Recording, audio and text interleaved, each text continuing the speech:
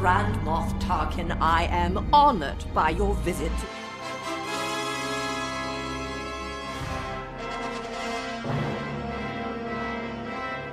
We are back for another episode of Grand Moff Talkin'.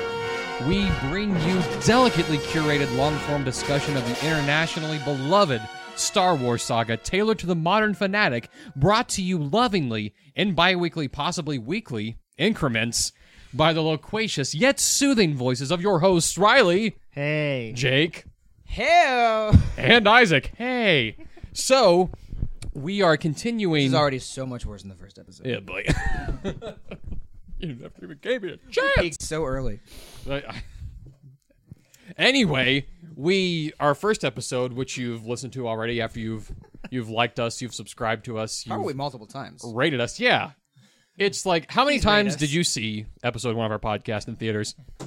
Please rate us, and not as a podcast, but as people. I'm a little wary about that one, too, after my Natalie Portman comments. Well, she's going to give you a 1 for sure. Here's what we should say. If you have something negative to say, just keep it to yourself. Yeah. And just have it in your head.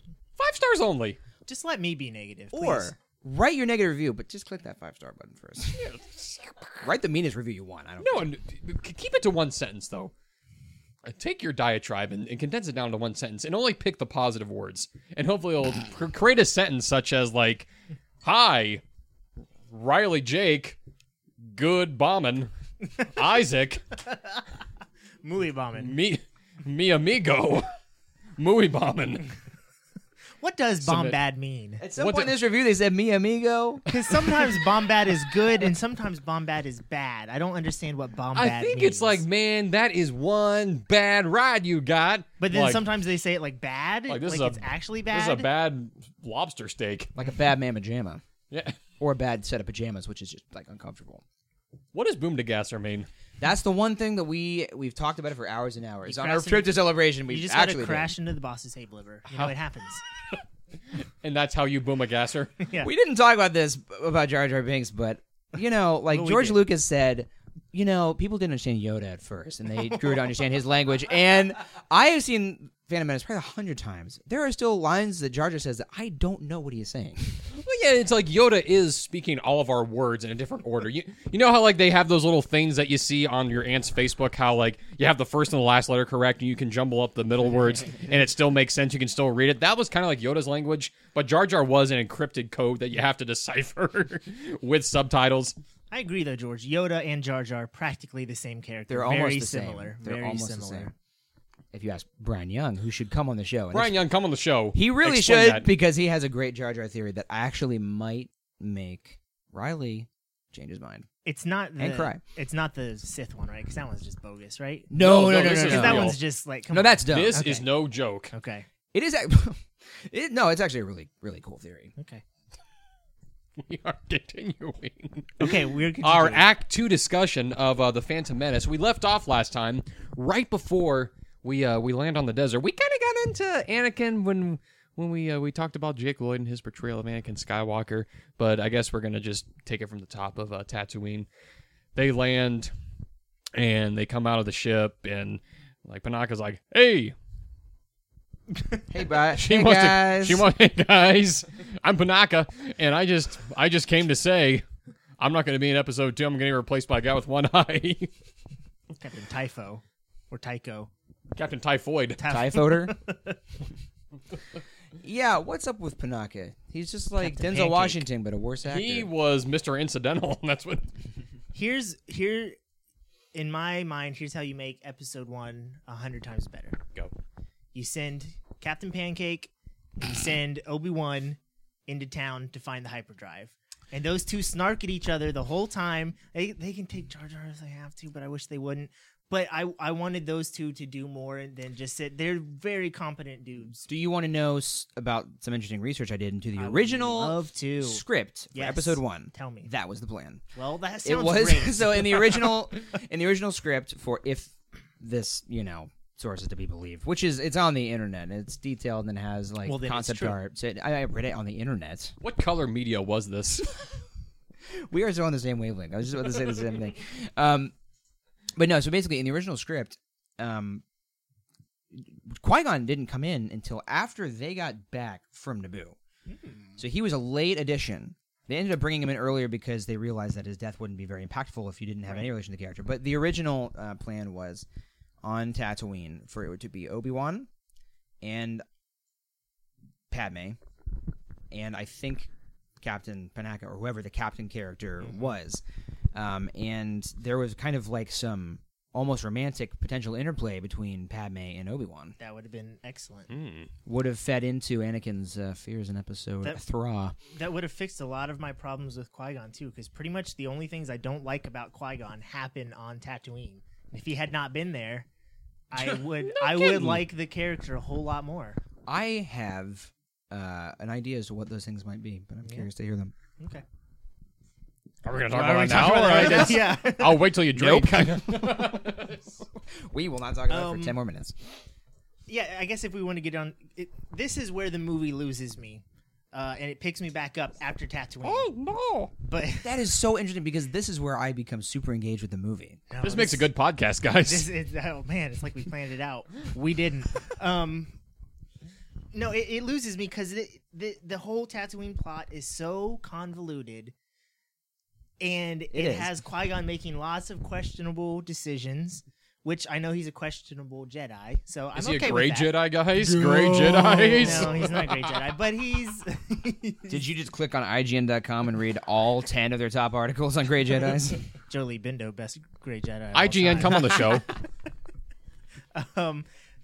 But no, he does a lot of dumb things and things that don't make sense. And, like, explain to me the pod race deal right now. So, basically... I know I'm a big idiot. I mentioned that last episode. Explain... I'm the bumpkin And here. I know you can explain it, but it's just like, You're saying it's so convoluted then. if he's going to cheat and lie and do all that stuff, why didn't he just steal the hyperdrive? Why don't you just sell the ship and buy a smaller ship that you can all get to Naboo? You're saying, why didn't he just do a breaking and entry and use the Force and just lift the hyperdrive out of there and be like, see ya, and, well... It's not that much worse than what he did. That's a good question, Isaac. I- Feel this really- one for me. This is Why wasn't Qui-Gon a thief? Do I like the Phantom Menace? Is my question right off Hate the it bat. now. It's not a good movie. The whole plan just kind of loses me when there are many solutions. It feels like this plot was thrown in there because you had to get Qui-Gon to meet Anakin, and you had to have Anakin do something for Qui-Gon to show Qui-Gon that he is worth taking. When this is a problem that could have been solved by landing, I don't know, maybe hiring some kind of smuggler and his Wookiee companion who would accept Republic credits once you get to Coruscant. That You wouldn't know be an irritating reference. What we have here is No, it would be an irritating reference, but it makes sense. this is a classic Krennic and the Death Troopers walking a half mile to the Urso household. It sure Yes, is. sometimes the plot has to take a backseat to common sense. Like you were saying, like without watching the movie right now, which I'm not, I'm looking at a television without the Phantom Menace on it. I could but- put it on if you want. I But- can describe this deal to you. If that's what you're But yeah, I do think that, like you said, the plot, the story necessitated a more complicated solution to the problem than simply, like you said, just stealing the hyperdrive. Which still, like it doesn't seem too out of the realm of Qui-Gon's character to do something like that after he cheats somebody, after he tries to mind trick this guy in the first place. I mean, it's like Yeah, that's practically stealing it in the first place if he's Yeah. going to try and mind trick him and give him something that's worthless for it. I could concede that. Yeah, it is like it's the sometimes the story necessitates something more complicated than just point A to point B. I guess so. I just don't care about that kind of thing. It's just like, why did like in Inside Out, why didn't the little girl just be happy about being in her apartment? That's like, well, because then there wouldn't be an entire movie about the guys in her brain. Like it would have been. Really good Riley impression. Thank you. It sounds just like me. It wasn't really. Listeners, Shooting that was not shots. me. It's like, yeah, but for the entire... I see what you're saying. I mean, that does make sense. But it also doesn't seem out of the realm of possibility to me that he's like, well, I don't want to literally just lift it and steal it. And there's something about this boy. Let me see what his piloting skills are like. Because if this kid is in tune with the Force... He needs a pilot. Yeah, in worst case scenario, he dies. What? It's just a kid. Worst case scenario, the slave kid dies. So, we can let's just do this race to see if he survives. I guess so. Qui-Gon loses me on Tatooine. Boy, oh boy. Yeah, no, I think that the logic of Star Wars is typically pretty questionable, and I agree with you that like from that standpoint, a lot of this does not hold up to a lot of deeper scrutiny. I think to me, it's just like, what is that? How I want to watch movies? I don't know. I don't know if that's what I'm with you there. I don't. But you're not wrong. I don't like to do that. However, it did something to a character that I really liked. And I read a ton of books with Qui-Gon in them when I was younger, too. And I don't want to go back and reread those because I'm sure they were full of the same things. And I liked Qui-Gon as a character. And the way that this movie portrays him on Tatooine makes me like the character less. The way there are ways around that. The way George Lucas portrayed the character that he invented was worse than the authors that are using it for... Okay. Yeah, sometimes... Okay. No, go ahead. Oh, that's fine. Great. I was just gonna say. I mean, whatever like we think of Qui-Gon and the Phantom Menace, it does seem like this might even be like a story group decision, but also partly Qui-Gon because of some stuff in the Clone Wars. But it's almost like his impact was meant to be felt beyond the Phantom Menace. And the Phantom Menace itself, we were just kind of introduced to this character who was a maverick in the Jedi Order and who kind of had his own way of doing things. And so we get these little instances of him doing something like, would a Jedi do that? Would a member of the Jedi Council do this?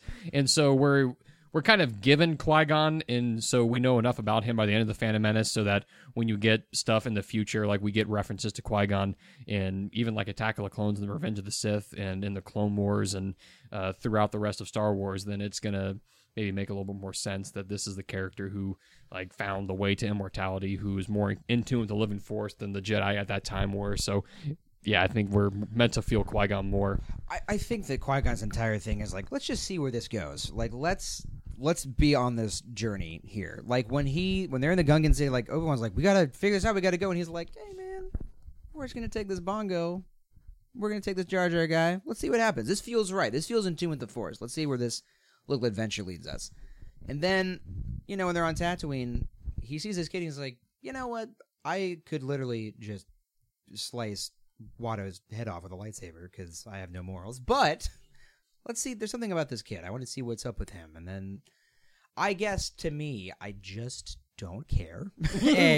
But also, although stealing is in line with his character, I think also gambling and trying to see, is this kid into the Force? Is he, a pilot? And hey, is there a way I can do this without literally just stealing from a person, which may be frowned upon by the council? I don't know. It's not something I really considered.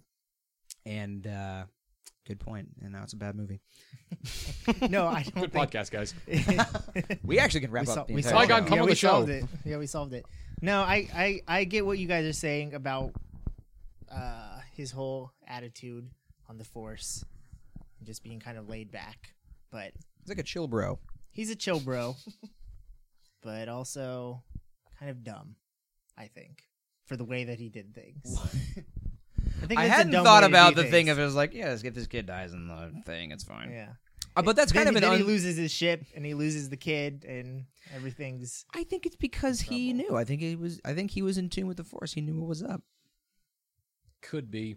Then that gets into a whole other thing of like, that's once again why I like Palpatine's character, where I think that he had a contingency for where things went wrong. And so now with Qui-Gon, we're kind of left with like, so did he just have this one plan? And that means that he was so in tune with the Force that he knew every single event that was going to happen ever. And so why did he intentionally die at the hands of Darth Maul? Like, was that something he meant to do? Is like every single move calculated on his end, including Anakin's fall to the dark side? So that's also a question of like, where do Qui-Gon's powers and knowledge actually end? Mm-hmm. I think that his whole thing is just in his first line of dialogue, which is to keep your mind focused in the moment. Because, in the moment, you can make decisions. You can follow this right along. But the future, which he's, Obi-Wan's concerned about, and there are dark things looming in the future, but Obi-Wan's like, hey, if we focus on doing the best we can in the moment and just kind of following the will of the Force in the moment, we're going to get to the right place anyway. I think that's his deal, and not being worried like, I don't know. If this kid dies, it might be bad. He's like, nah, let the kid die. It's totally cool, man. Let the kid die in a fiery accident. That's my Qui-Gon impression. Okay, good. But yeah, it's. I think we've talked about Qui-Gon enough. Nope, 10 more minutes. So what happens after Qui-Gon? What happens after Qui-Gon in the Phantom Menace? AQ. Well, we got to talk about the C-3PO reveal. Oh, yeah, that's fine. Do I like the Phantom Menace? Like, 'cause I feel like that's a lot. That's most of my takes on the Phantom Menace. Like, it was fine. You guys are supposed to bring me over to your side. No, I gotta say, I'm a person who I actually, and I think I might be the only person on planet Earth that thinks this. That's never true. But I like the C-3PO thing a lot. I like that Anakin built C-3PO. I think it's a cool thing. I used to not like it because I'm like, if you're going to build a cool robot, why don't you just build this? But then I thought, there's probably a lot of protocol droid spare parts hanging around. That's the thing, I think. So he's probably just like, yeah, I'll build it. I don't think it was necessary. I don't think that we needed to see C-3PO's origin and that he was, built by Anakin. But I don't think it overall hurts that much. I think it's just, if you're going to do a fun moment in a Star Wars movie that's kind of like a big callback, like, Finn finding the training ball and the Millennium Falcon. This is kind of that movie's Ponda Baba on Jeddah moments. This is like...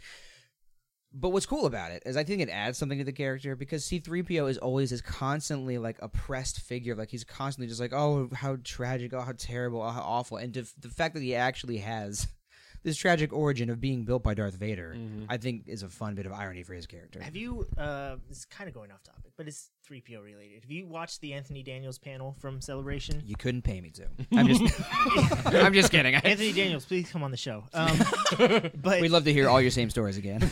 He actually told a story that I hadn't heard before about a deleted scene from Attack of the Clones.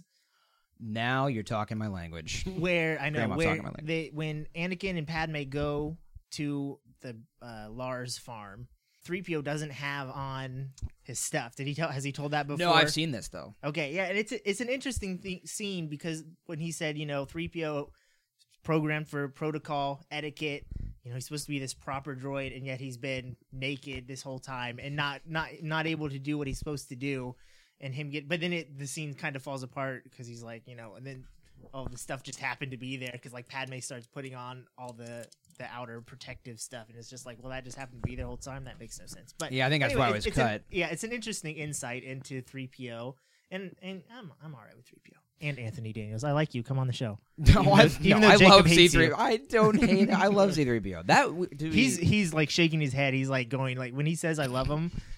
You should. I was doing face. 2 thumbs down when I said it, but no. Yeah, I'm sorry. Go ahead. No, I'm thinking like just for me. Yeah, I'm fine with the C-3PO too. I find him and R2 a lot more incidental to the plot in the prequels and in the original trilogy, which they do kind of have their own role in Attack of the Clones, but that seems more self-contained almost. Like if you take them out, probably nothing changes. But yeah, it's one of those things that are just nice to have. I mean, they were in Rogue One, which is the most. I mean, that's the Easter egg, which is the most incidental of things you can put into a movie. And I just wonder how they're going to show up in the Han Solo movie because they have to be in every Star Wars movie. Yeah. So yeah, it's like it's gonna happen. It's gonna happen. I am fine with like little continuity, like little threads like that, just being in every single movie, and however you manage to shoehorn them in, it doesn't bother me. It's cute. When I saw them in Rogue One, it was a nice little break of the tension when the Battle of Scarif is about to begin. You're like, oh, my friends. It was.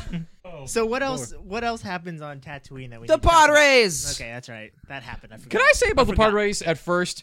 This was literally my least favorite part of maybe the saga as a whole, up until very recently, and it's still maybe not. It may not be my favorite part, but I can at least appreciate now that this more or less was like a passion for George. How like he loved cars. Like one of his first student films was editing like a car racing, and so you can see like something like that. Like I can appreciate that he loved this so much, and this was the part of every Star Wars movie where they just kind of let Ben Burtt go and do his thing. You cut out all the music, and just this is nothing but sound effects. And I also appreciate the world building in this pod race, because the way Ben Burtt made the sounds for the pod racers, I thought about it for this. Like the 2 instances I think of for Ben Burtt are that, and then the invisible hand in Episode 3. Like it almost sounds like a diesel engine going by, like General Grievous's ship. Yeah. I remember sounds like that. I don't know if it was Ben Burtt or Matt Wood, whichever sound guy, ends up doing that. It's just like you immediately understand how these machines work, and they're completely impractical. they couldn't be in our universe, but somehow you understand how they could operate in that context just based on the sounds. And so little things like that I can take away. I appreciate the passion. I appreciate the noise. So I've been able to piecemeal together a love for the pod race that I didn't have before. Wow, this is like one of my all-time favorite scenes in any Star Wars movie. You also like the trench run, don't you? What?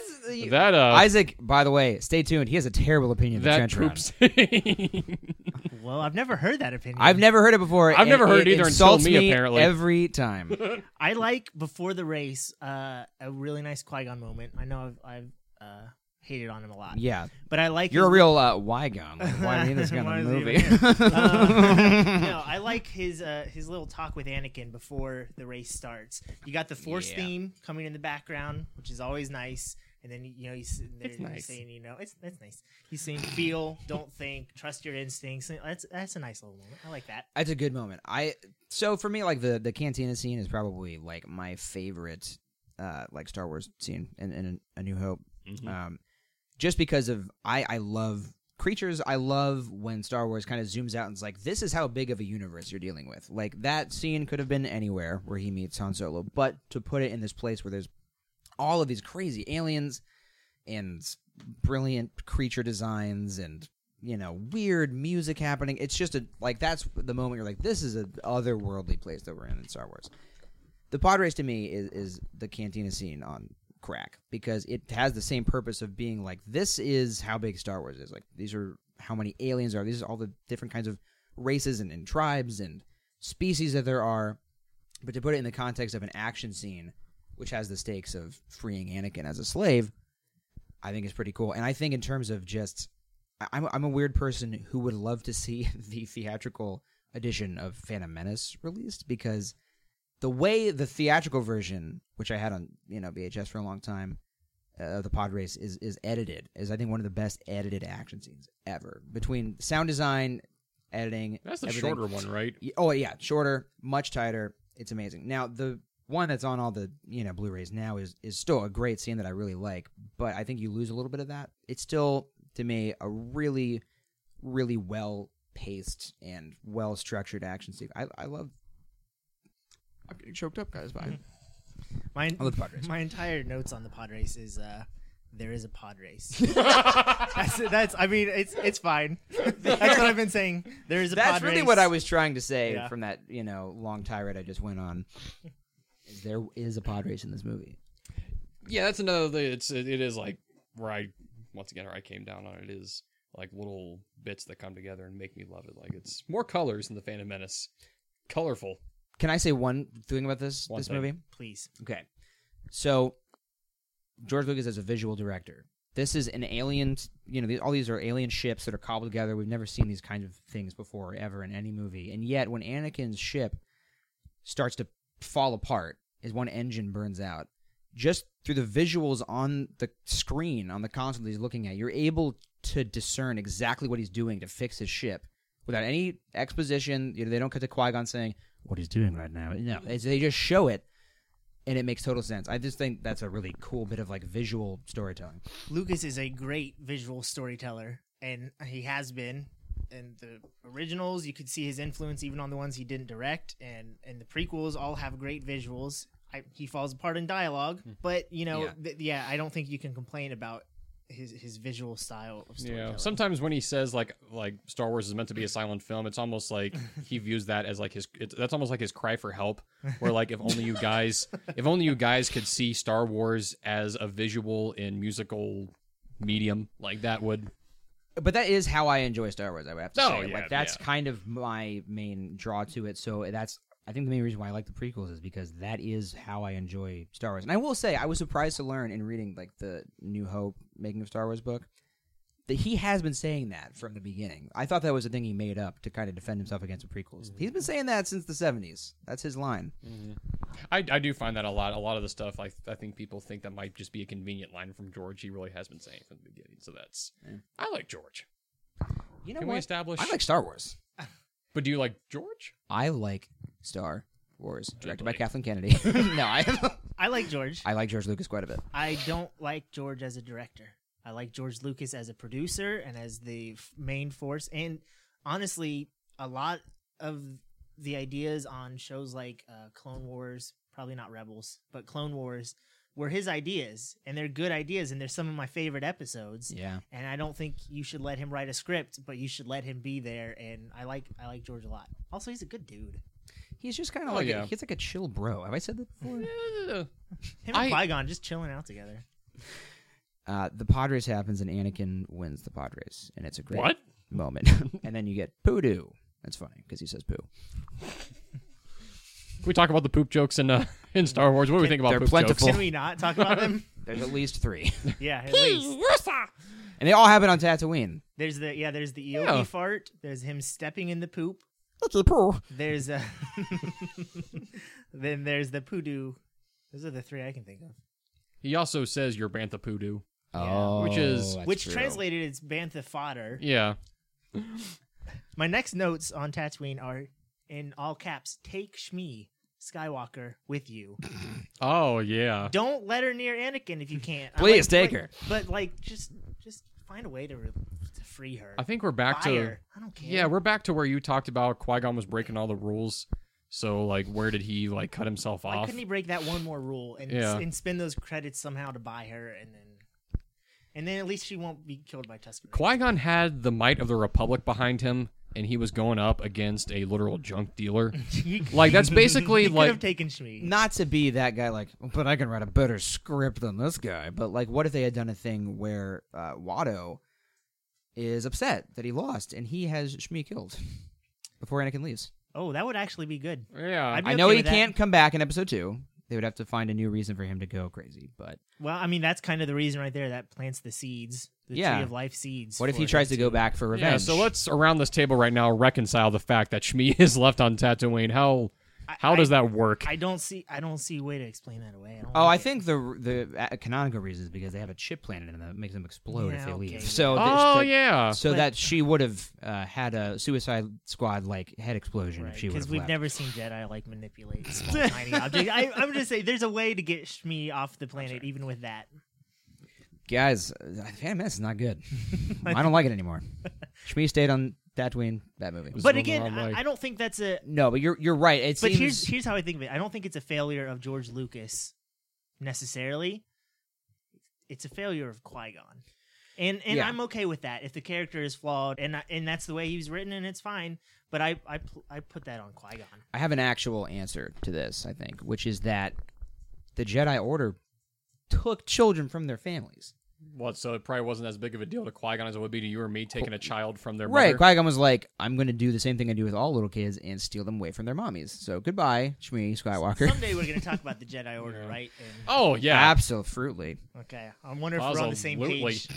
I wonder if we're on the same page about the Jedi Order. I think we probably... Probably are. Probably are, yeah. But yeah, I do think... And also, Shmi was a really good sport about it, too. The whole take my son away. She was a real trooper. oh, man. She was a real trooper about the whole thing.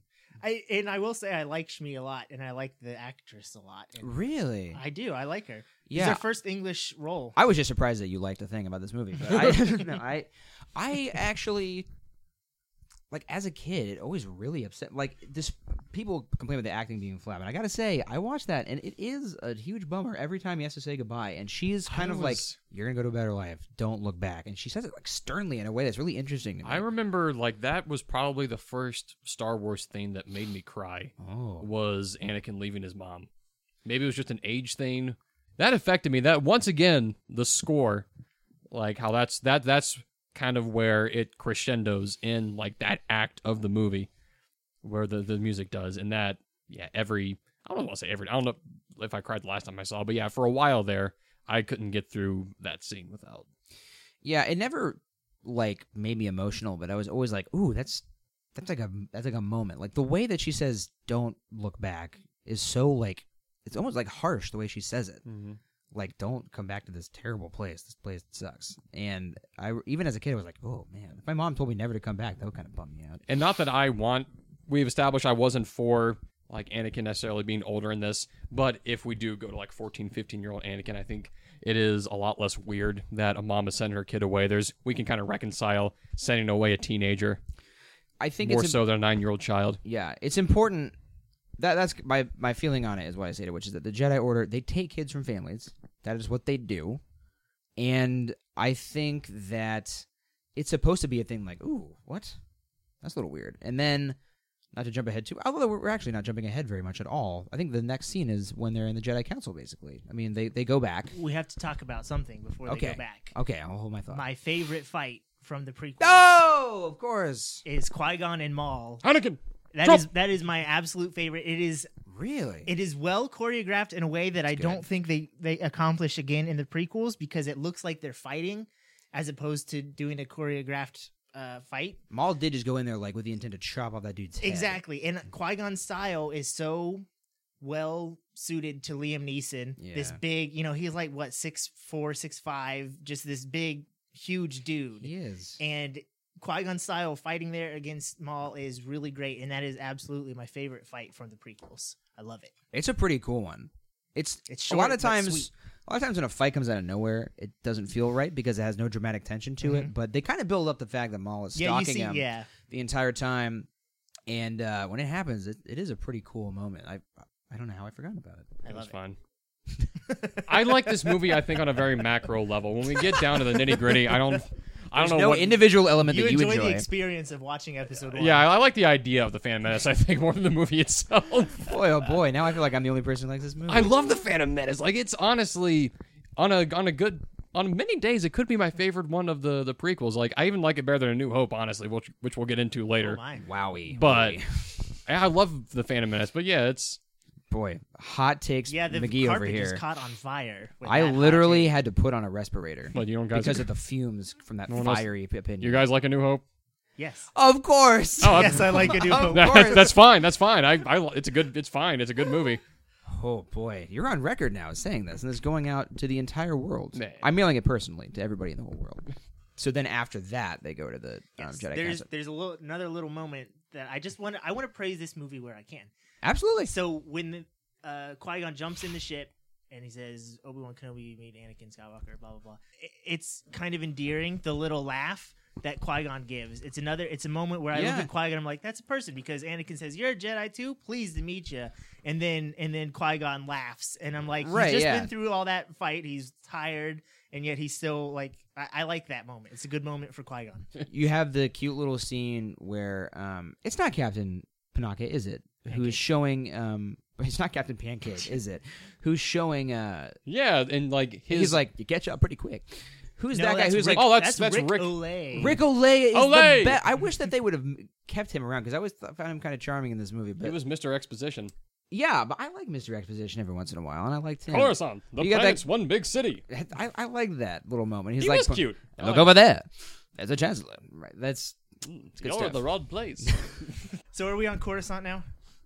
We'll go to Coruscant now. Why Let's go not? to Coruscant. My first note for Coruscant, Ian McDermott, great.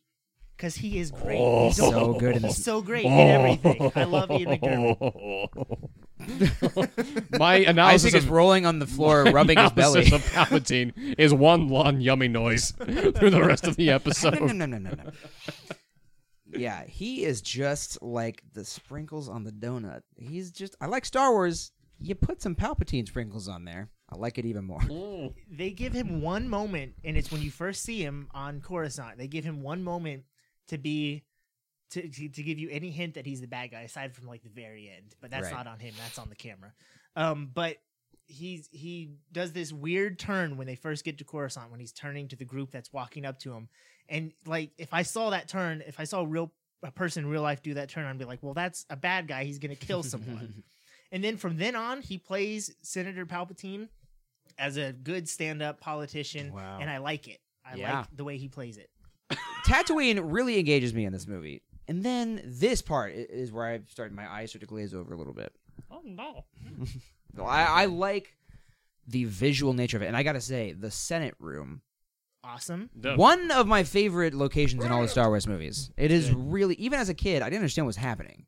But I was always like, this is a cool, scary-looking place. The way their voices were, like it was funny. Like I always loved how they had some sort of ambient mic on all their stands that made their voices like reverberate through the entire Senate. I always thought that was so cool. Everyone could hear everybody, even though like the Senate chamber seemed like an infinite place. like on first watch. That's what's cool about. That's another like moment where like, dude, there's a lot of aliens in Star Wars. Check this place out. And the ET aliens. Yeah, That was my introduction really to film Easter eggs, and I couldn't get enough of that. I love that little. I didn't know that until like 2 years ago. Really? Yeah. I've never seen E.T. The movie. What? Yeah, I've never seen the movie. Stop E.T.. everything right this second. That's unacceptable. I've just never seen it. Watch it tonight Well, maybe. That's with like your family. the trench run of movies that people haven't seen.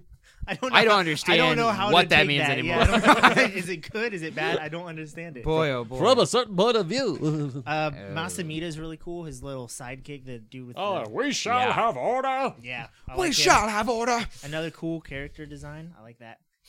Yeah, this whole segment doesn't really... Oh, no, the whole thing I wanted to talk about that I got sidetracked on earlier, the scene that I do love on Coruscant is when we see Anakin being kind of, like, interviewed or tested by the Jedi ship. Council. A speeder, a ship, A cup. a ship.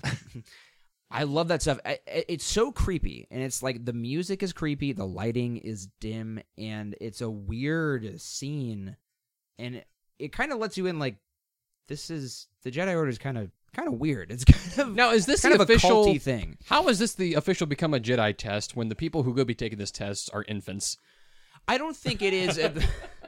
That's what I got the sense that it was not an official. Is this Jedi like the test. internet IQ test of like become a Jedi?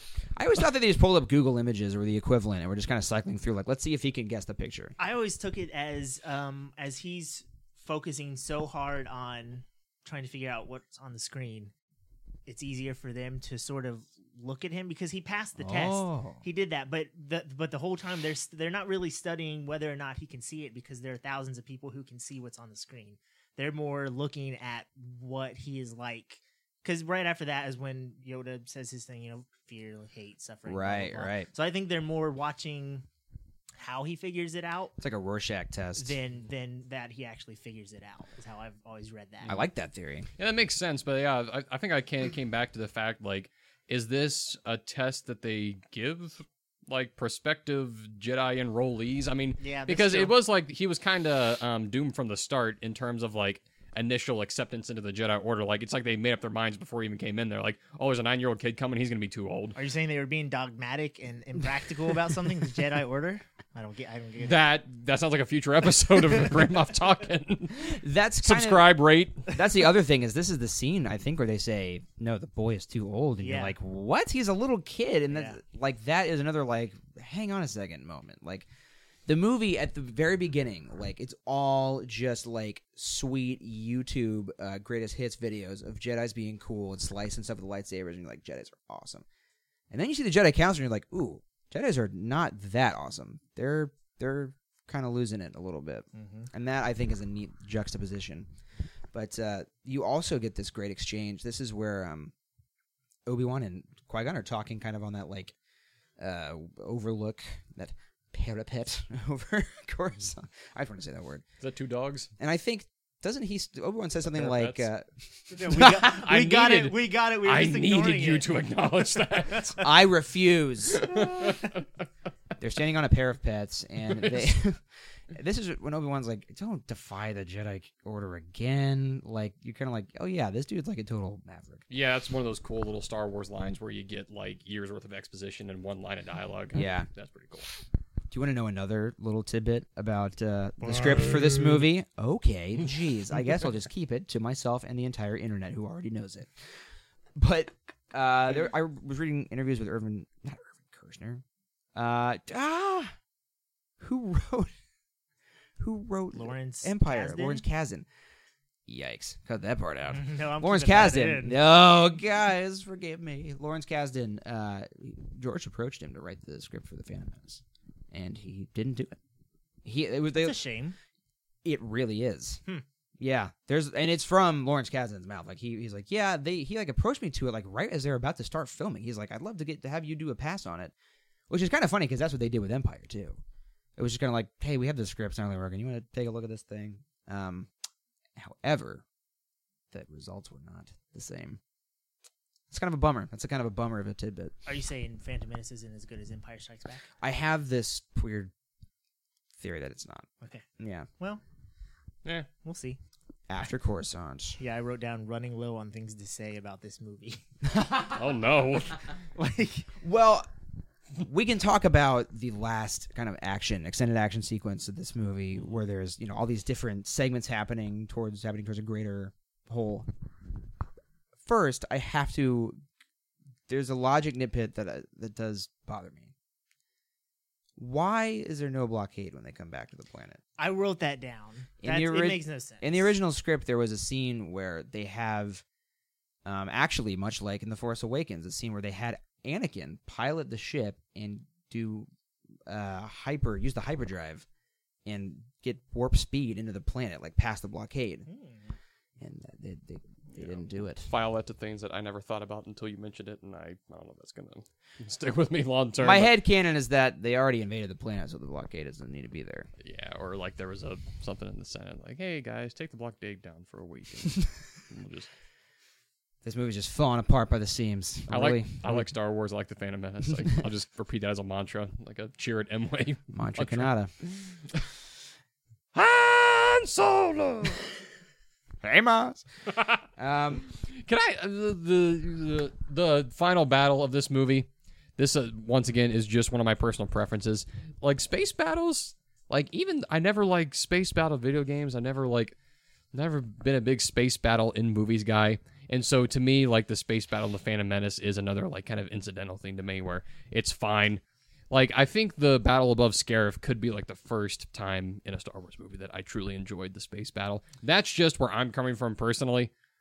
But That's just your personal opinion. I've always been so partial to lightsaber duels myself that I remember even as a kid, I always loved the lightsaber duels so much. I always felt like the space battles were interrupting my enjoyment of the lightsaber duel that was going on at that moment. Really? I don't think that this is the best spaceship battle at all, but I like it. I like these Naboo starfighters quite a bit. I think it's well shot. I think good. It's an entirely practical set that they built, and all the ships are practical. The explosions are. It's a really cool. Wait, are you saying the space battle is all practical? Yeah, they really flew those spaceships in Well, space. I didn't know that. I did not know that. They use real lasers. They killed real people. Well, No, I have a lot to say about this lightsaber battle. Going back to my thematic thing. So speak now or forever hold your peace if you wanted to get to a different part of this action sequence first. are the I'm going to bloviate for other a while. ones or just the space one? Yeah, if you want, like, because I don't have a lot to. You want I'm more? opposite of Isaac. I want more space. I all agree. the time. I'm a space battle fan. Give me all the space Yep, battles. I love it, and I am a big fan of this Gungan battle that happens. I think it's visually one of the cooler things in Star Wars. I love when it first starts and they're coming out of the fog. That is such a cool shot. That is a cool shot. The sound design, like That's the a rest of the warm movie. That is my Palpatine yummy noise. That is warm milk at a midnight showing of Rogue One. Pardon? warm blue milk. The Star Wars, guys. the sound design for the Gungan battle is top notch. Great. I love all the sounds. I can't help but feel it would be a perfect ground battle without Jar Jar's antics. Oh, no. So much time is focused on him flipping and flopping around, and I just wanted a cool battle between some droids and Gungans. Yeah, I had mixed feelings on it because on one hand, and there really are like shot for shot remakes of some Buster Keaton like stunts that they did in this thing. So I understand the intention behind it, but I am mixed because I do kind of enjoy Jar Jar's antics. This is the one time where I'm like, I'm pretty on board with Jar Jar's goofing around because it is enjoyable to me to watch him accidentally killing droids.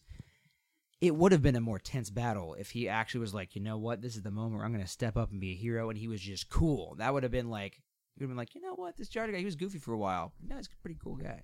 And also to play to this being like the justifying Jar Jar's presence there, this really, if we're getting back into incidentals again, this is a battle that really more or less didn't matter on the grand in the grand scheme of things, considering It was like a distraction, kind of. it was just kind of like an also part. Like it was great conceptually, visually, all that different stuff. But yeah, in the universe of Star Wars itself, I mean, it takes the droids being shut off for the Gungans to have a victory, and they lose the battle relatively quickly in real movie time.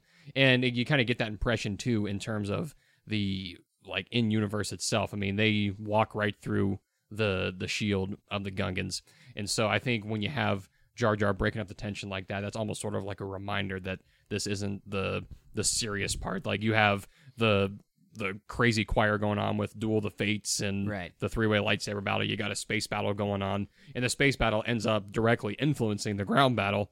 So, to me, yeah, that's like Jar Jar. He can do whatever he wants because it didn't really matter in the end anyway. So this lightsaber battle is obviously pretty fantastic. Now, a lot of people feel that it's too choreographed. I disagree. So this, to me, on a maybe this might not hold up as well. I had this conversation on the way back from Celebration. You were asleep, Isaac, and the rest of us in the car were talking about it. And this was like 4 a.m., kind of half out of your mind ranting. So maybe it sounded cool then, but it won't make any sense now. But what I like about it is that, going back to the thematic prologue nature of this movie, I think that this lightsaber battle is kind of in itself the entire arc of the Jedi versus the Sith in one fight.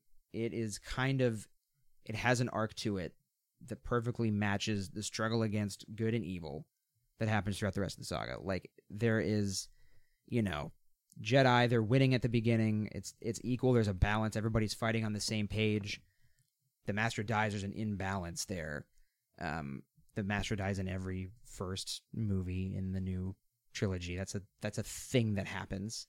And then, even down to his double-sided blade, there's kind of this entire theme of like duality happening and balance. This entire fight is about balance between like two fighters. And like one of the ways that Obi-Wan wins the fight is by chopping his two-sided lightsaber in half. Once again, like rebalancing it. For a minute, the Sith has an advantage. He's got two blades. He cuts it in half. Now he's got one blade. They're balanced again. He cuts him in half at the end of the battle. I don't know. I think there's something thematically interesting about it.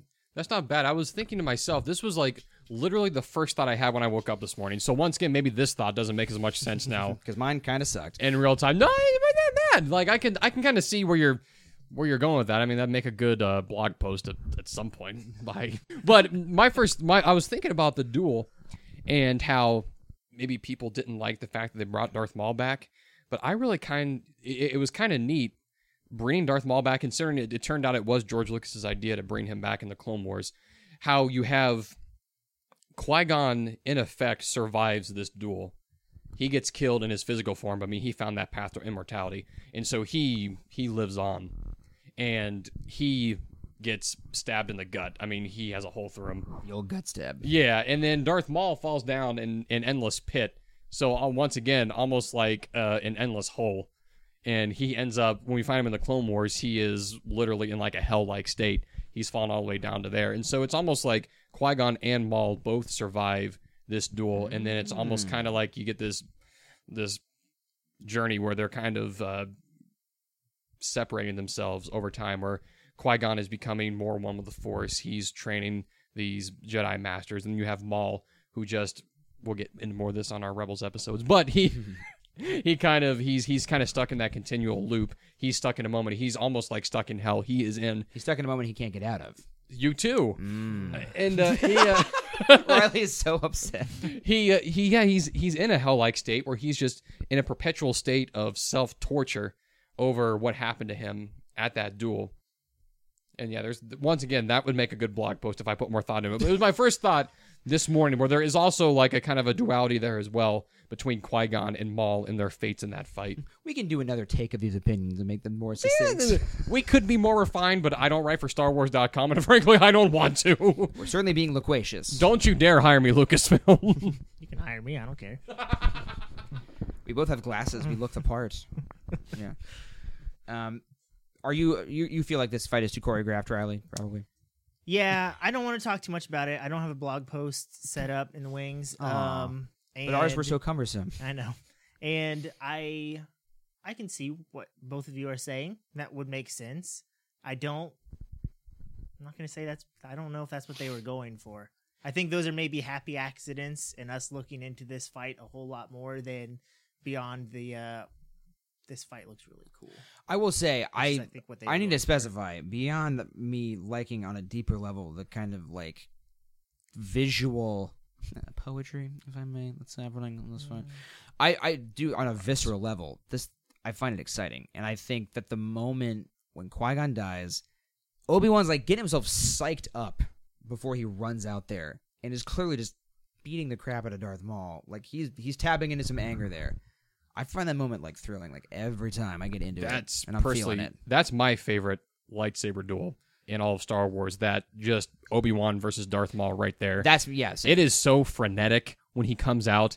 Just like the actors themselves, the fact they could get their bodies to move that quickly. These are two actors. I mean, of course, Ray Park was kind of more trained to be that sort of person in the first place. But you get someone like an actor like Ewan McGregor come out and train himself up to a point where he is just going at lightning speed in real time. I agree with you there. Yeah, that part, like most of the great lightsaber battles, are fueled by emotion. And prior to that moment, the Maul was just some creepy-looking dude that attacked him on Tatooine. They didn't know anything about this guy other than the fact that he's a Sith. But once Qui-Gon dies, there's an emotional connection there. And it's pretty electrifying after that. I gotta say, have you guys seen The Phantom Menace? I like it. Parts. It's a good movie. I like Star Wars. I think I think maybe I just have a problem with Obi-Wan in this movie because thinking back on that duel, He doesn't do a lot. He doesn't do a lot, but in terms of this fight, I think I enjoy watching the parts where he's separated from Qui-Gon and Maul more, and that's just from a visual standpoint. I like watching Qui-Gon Jinn and Darth Maul fight a whole lot more than I like watching Obi-Wan fight Darth Maul. That is interesting. My big regret is that we didn't get more Qui-Gon in like the Clone Wars, aside from just being a Force ghost or whatever. I like watching Qui-Gon Jinn fight. I've decided from the last time watching this movie, I really like watching Liam Neeson. Yeah, fight. that's still one of my wishes is more pre-Phantom Menace canon material that's going to be released that you would think would come at some point. I mean, is he too old to be Qui-Gon Jinn again? Because he looks exactly the same. Right? You just got to put a beard on him. I mean, I would be into seeing him do some more stuff. He could probably play that part for a good 10, 15 more years if he wanted to. I think Ewan's looking a little old to be Obi-Wan, but maybe it would be appropriate. It would be appropriate at this point, I think.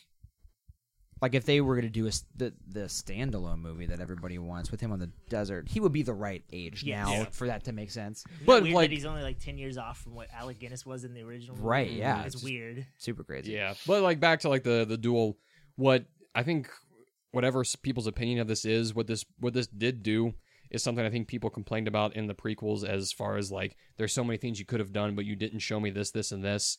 What we were shown was the Jedi and the Sith at the peak of their powers facing off against each other in a duel to the death. And that's like people had wanted to see like how good could the Jedi be, how good could the Sith be. And so we got to see like this is like these are three really good Force wielders right now going at each other. And that's what I think that duel definitely accomplished was we got that visual exposition.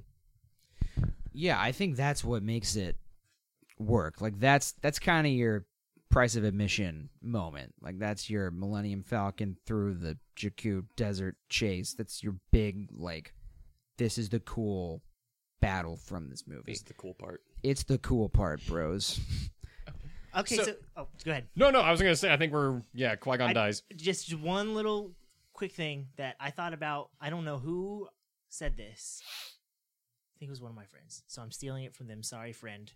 But come on the show still. Come on the show, please. I think that Luke's lightsaber is taken from Qui-Gon's lightsaber. Because Obi-Wan has Qui-Gon's lightsaber at the very end. And we know that Luke made his lightsaber at Ben's hut sometime between Empire and Return of the Jedi. And I think it would be really cool if he was using Qui-Gon's lightsaber crystal. It doesn't really add anything to it, but I just always thought, where did he get that green crystal from? Qui-Gon's lightsaber was probably in that hut. Not to get all Collider prediction videos on you, but is that going to be the lightsaber that Luke has in The Last Jedi? Will he have a lightsaber? And we've talked about this off air. We have. I hope he does not have a lightsaber. Me too. That'd be incredible. Be pretty dope. I'd be way down. We'll get back into this in our Return of the Jedi episode, but when he throws away his lightsaber in Return of the Jedi, that to me is possibly the most powerful moment of Star Wars, period, where that's where like that is a Jedi. That is the self-actualization of Luke Skywalker. With one flick of his wrist, he tosses his lightsaber aside. Star Wars is good movies. I like Star Wars. It's very good. Can I throw out one more controversial opinion? Sure. I like Star Wars. I don't know if we've talked about it at all, but Star Wars is good, and we like it. Yeah, We go back and forth, but I think we landed on it's good. Speaking from personal experience, I feel like I've put way too much money into merchandisement afforded to me to at this they have I me have right. to like it now. I was gonna say there is no other opinion I can have now besides like it. If I decide to not like it, You've wasted so much. it is far more expensive than any divorce you could think of. That's very depressing. One more thing about Obi-Wan, I feel bad for him in general. For his whole life, he kind of gets the short end of the stick very many times in his life. Yeah. And like the nail in the coffin in this movie is that Qui-Gon's last words to this guy who's been his apprentice for years and years is Right. train the boy. He's the chosen one. Take care of him. Not like I'm proud of you. You killed a Sith. Oh, Great wow. job. Right. Great job, Obi-Wan. Not bad at all. And it's Absolutely. just like Obi-Wan's like, okay, I'll train him. Man, bye, that's- bye, Dad. Pretty much. That is interesting because I always was interested in Obi-Wan and Anakin's relationship as well, because what you're saying there, possibly there was like a disconnect in the way that both the Master and the Padawan perceive their relationship, because at times in episodes 2 and 3 you'll hear Anakin refer to Obi-Wan as a father figure, but never once do you hear Obi-Wan refer to Anakin as being like a son to him. No. It's always like he's my friend, he's my brother. Yeah. So there is like this disconnect. It's like the expectation that the Padawan has of his master that's never quite met, and that breeds some sort of tension, anxiety. Maybe having a crazy maverick Jedi as your master is not going to turn out so well sometimes. And I think we should note the really important thing that's kind of set up in this movie is that Obi-Wan is not a Jedi Master necessarily at the True, point of yeah. this. He is in training. He's a Padawan. He is thrust into this position where he has to train this kid. And so he's kind of untrained, or undertrained, we should say. I mean, he's plenty trained. He beat Darth Maul, but he's a dude that's not Qui-Gon Jinn yet. And yet he's forced in a position where he has to be the teacher that Qui-Gon just was to him. So that disconnect that you were just talking about, that is a huge part of the arc of Star Wars as a whole. The fact that, Anakin and Obi-Wan are kind of pushed together by fate, and neither one of them are necessarily ready for that training. Mm-hmm.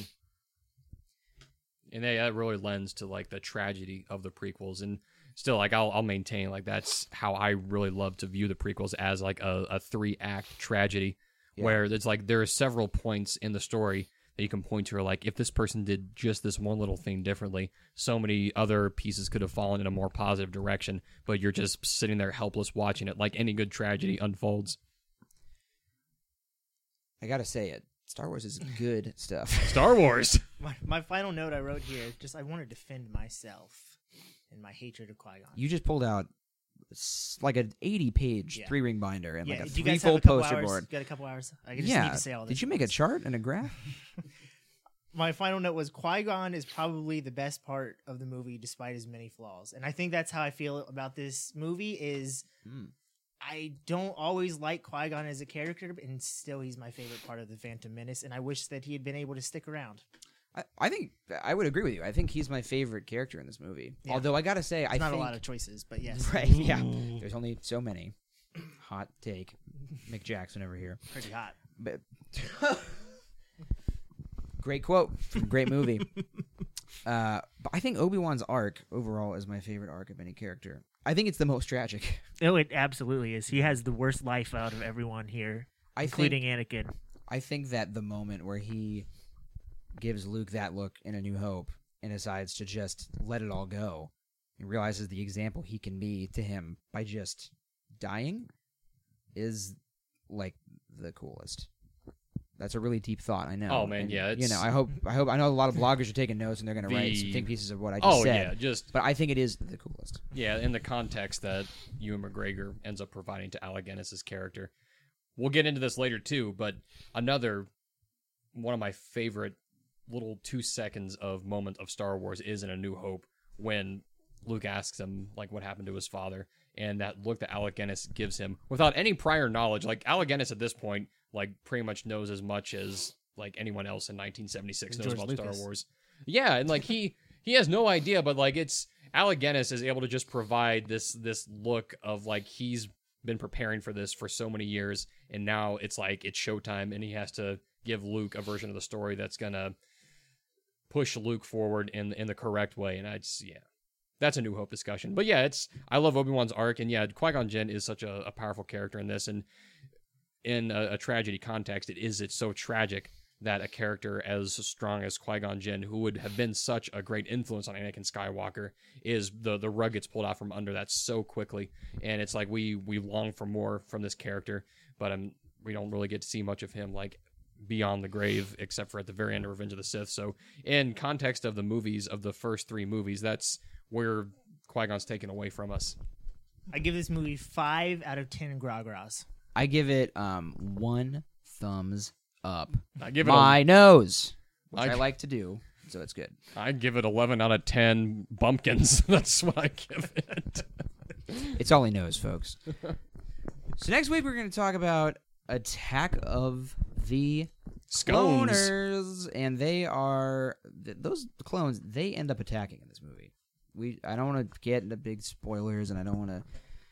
I have a theory about this next movie that's going to blow people's minds. Got it? I got it. You have to wait till next week to find good. out. Oh, well, Spoiler now alert: I- is now that I the wanna- clones attack? How long is this show right now? Is this getting to an hour again? Yeah, we're over an hour now. Oh, good. So we can wrap up this podcast. And once again, we're going to be talking about Attack of the Clones next week. And I really like this show so far, guys. I don't And- think it's very good. Really? I think it's been a whole lot of fun, and I really hope someone listens. I think Besides that our moms? I'm gonna do this whether or not someone listens. Oh, 'cause I'm absolutely. having a Oh, yeah, lot of this it's fun. is- tons of fun. So, for Jake and for Riley and for Isaac, who is myself, this has been your delicately curated long-form discussion of the internationally beloved Star Wars saga, tailored to the modern fanatic, brought to you lovingly in bi-weekly or weekly increments by the loquacious yet soothing voices of your hosts, Riley, Hey, Jake, and me, Isaac. Thank you guys so much. Like and subscribe and rate, and This is all I have going for me right now. So if this isn't the biggest thing he's in the still entire in the world, hospital, you guys. I'm recording. I'm recording this live from the Children's the Hospital. in Lego Columbus, butt Ohio. cheeks are so alive and well. I've got them packed with a lot of gauze, but the doctors aren't feeling confident. If this doesn't go so well, I can't foresee myself wanting to stay alive much longer. You've heard the ultimatum, listeners. So this has been Grand Moff talking, and we will see you next time. Bye. Oh boy, Too much fun. this is. I would totally do another one, by the way.